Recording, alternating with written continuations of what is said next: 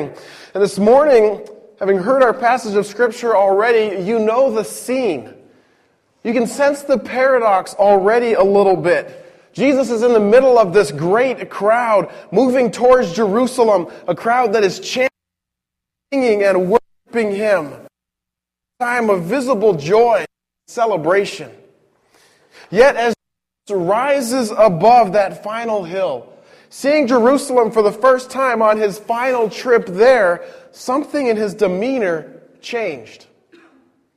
I've got to believe that this visible change in demeanor was seen by the crowds around Him. I've got to believe that this visible change in demeanor was seen by the crowds around Him. I think they witnessed His tears. Now, this isn't necessarily the normal mental picture we get when we read this passage, is it? We picture something more like this. Jesus sitting by Himself on the hill, that gentle tear rolling down His face as He thinks about this city. I'm not so sure that's how it happened, because as part of the triumphal entry, I think Jesus was surrounded by people. And I think as they saw Him begin to cry, their eyes would have looked more closely at Him. And their ears would have honed in a little bit better to what He was about to say. Luke 19, 41 through 44. We're going to spend most of our time here, so if you want to turn there in your Bibles. Verse 41 says, "But as Jesus came closer to Jerusalem, and He saw the city ahead, He began to weep." How I wish today that you of all people would understand the way to peace.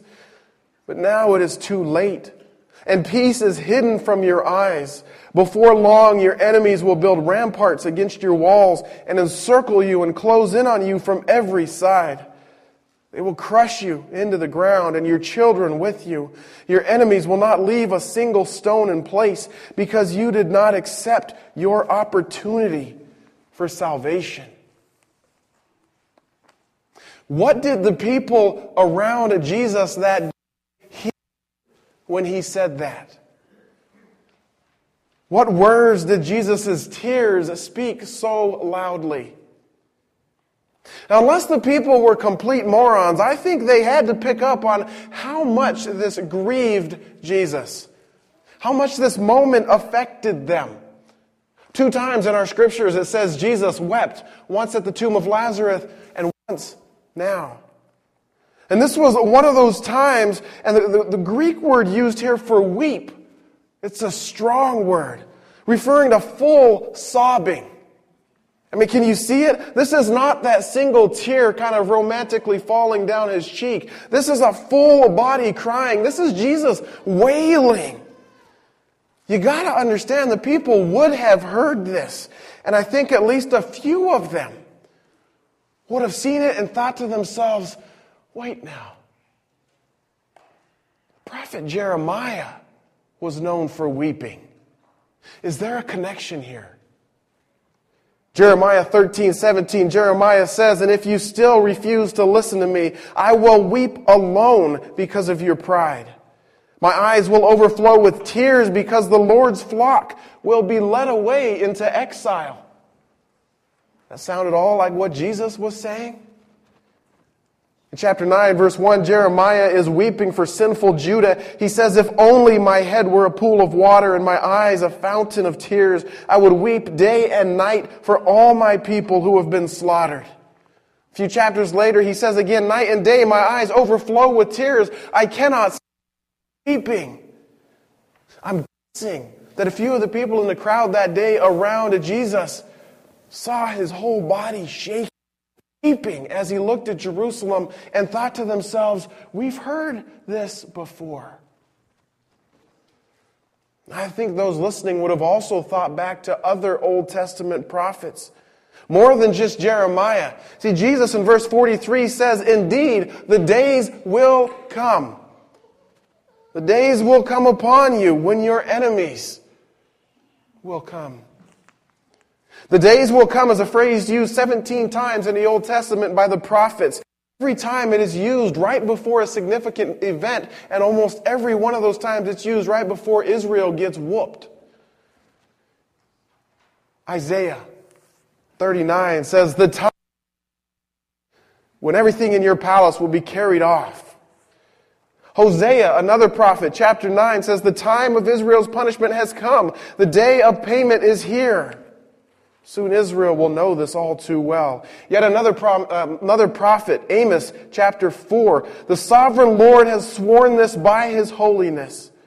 The time will come when you will be led away with hooks in your noses. Every last one of you will be dragged away like a fish on a hook. Another prophet, Zechariah chapter 14 says, watch, for the day of the Lord is coming when your possessions will be plundered right in front of you. I will gather all the nations to fight against Jerusalem. The city will be taken, the houses looted. As Jesus sat on the back of that donkey, he said, indeed, the days will come upon you when your enemies will approach. Promise of conquest and full-scale destruction represents a collage of Old Testament texts. And I think the people around Jesus, watching his body shake while sobbing, hearing those words, thought back to some of those prophets and what they said.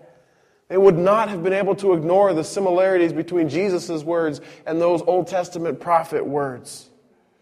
There was a lot of doom and gloom. But there was more. I wonder if any of them that day caught the connection between Jesus' heart and God's heart. God demonstrated that heart in the prophet Isaiah when God said, listen to me, you stubborn people who are so far from doing right. For I am ready to set things right, not in the distant future, but right now. I am ready to save Jerusalem and show my glory to Israel. God said that. And now we see Jesus on the doorstep of Jerusalem, ready to enter, willing and desiring to save the people, just like God had been in the times of Isaiah. Jesus had spoken this desire before, too, a few chapters earlier in Luke. Luke 13:34, he said, "O Jerusalem, Jerusalem, the city that kills the prophets and stones God's messengers. How often I have wanted to gather your children together as a hen protects her chicks beneath her wings, but you wouldn't let me." If you're a parent, or if you've ever babysat, or if you're a grandparent, you know that when a kid gets hurt, the first thing they want to do is run up to you. They want to crawl into your lap, and they want you to wrap your arms around them. They want the pain to be taken away by the loving arms of a guardian, of a parent, of an uncle and aunt. Jesus wanted to do this. And on the hill overlooking Jerusalem, did the people that day hear that desire? Jesus wanted to gather those people, to gather the city together, but they had not been willing. And I wonder if when Jesus wept and wailed, that connection was made by those around him. I think the people around him would have made one more connection with Jesus' words that we wouldn't normally make. When we picture this scene, we picture a very prophetic statement, right? We see Jesus weeping over a lot of people who were going to be lost. History tells us that about 40 years after Jesus said these things, the Romans came in, they attacked, they sacked, they looted Jerusalem. And about 600,000 Jews died. Many of us, this is the current insight, many of us look back on Jesus' words and think only of that time. Think, he was thinking of when Rome came in. But I think the people listening to Jesus that day heard something different. See, for the Jews, for the Israelites around Jesus that day, the word Jerusalem meant more than just a city. More than just a people. The word Jerusalem meant a system. Its role as a cultural center, primarily the temple system. The leadership that draws its legitimacy from the temple. I'm guessing that those listening to Jesus that day made the connection between Jesus' words and the temple system that had been going on for so long. And I think Jesus grieved the way that for so many people, the temple system left them feeling tied, bound, maybe even enslaved. Throughout the Gospels, who did Jesus butt heads the most with? The religious leaders, right? So for Jesus to cry out, "Oh, Jerusalem, Jerusalem," I've got to think those listening made the connection between the temple system and what Jesus was saying. Jesus wanted to live out his mission statement. He wanted to set people free, even if that meant setting them free from the way they did church. He wanted to give them peace, and he knew that only he could bring that peace. Luke 13:35, Jesus says, "And now look, your house is abandoned, and you will never see me again until the day you say, 'Blessings on he who comes in the name of the Lord.'" Jesus' heart was broken for a system of religion that needed him, that he knew he could offer them freedom. I think the people that were listening that day would have thought of that as Jesus crested that hill, riding the donkey, becoming visibly moved by the sight of Jerusalem. So what did the people hear? What did they hear when Jesus spoke these words?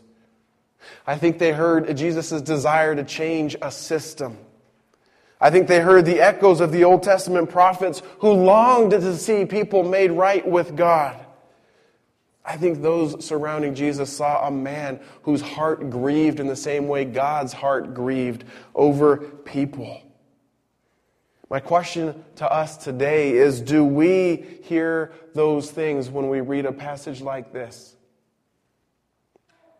Or do we simply see this solitary Jesus sitting on a hill with that single tear coming down, a little bit bummed that he's going to get sacrificed? Do we get an air of arrogance where we say, you know what, it serves them right that 40 years later they should get demolished because they had Jesus in their midst and they missed him? They didn't just miss him, they killed him. Is that what we think when we read a passage like this? Do we hear any of Jesus' agony over a broken church today? Do we hear Jesus' cries for freedom? What do we hear? What is Jesus crying for today? We've been talking about celebrating Freedom Sunday today, and I think it's fitting that we look at Jesus' tears, because I still think Christ cries over us. I think he cries over those that are enslaved, literally and spiritually and emotionally. I think his mission statement still is to set people free. And I think it's time for us to share Christ's tears and to begin making some changes. I'll be bold enough to say I think there are things in First Church that Christ cries over. I think there are things in each of our individual lives that Christ cries over. And I could stand up here and I could tell you this is what I think it is, and this is the practical statement I think you should make as we move forward from here. But I'm not going to do that this morning. We're going to go slightly uncomfortable this morning. You guys ready? Slightly uncomfortable. Uh-oh, Jerry's leaving. It wasn't going to be that uncomfortable, Jerry. Instead of me telling you what to do with this, I'm going to ask that you guys gather with those around you, whether it's family or friends. If, frankly, some from this side could come over to this side. Get into smaller groups, and I want to wrestle with two questions in those groups. When Christ looks at First Free Methodist Church, what is he crying for? And when he looks at your life specifically, what does he weep for? This is uncomfortable because we've got to be a little bit vulnerable. It's uncomfortable also because we don't normally talk in church, and I'm asking you to do that. Next question is, what is one practical thing you can do this week to ease Jesus' tears for you or for this church? Little life application here, thought up by you guys. Okay? So I'll tell the instructions again really clearly. We're going to gather into smaller groups, go groups of 3 or more, 3, 5, 7. Get with somebody you know, get with somebody you don't know. We're going to spend about 10 minutes talking about these two questions. Give everybody in your group an opportunity to share. If you finish in less than 10 minutes, spend some time praying with each other. And then we'll gather back together as a group. We'll wrap things up. We'll take communion together, and we'll worship a little bit more. Everything clear? Questions are up on the board. We're wrestling with what Christ cries over for First Church and in our own lives, in small groups. Ready?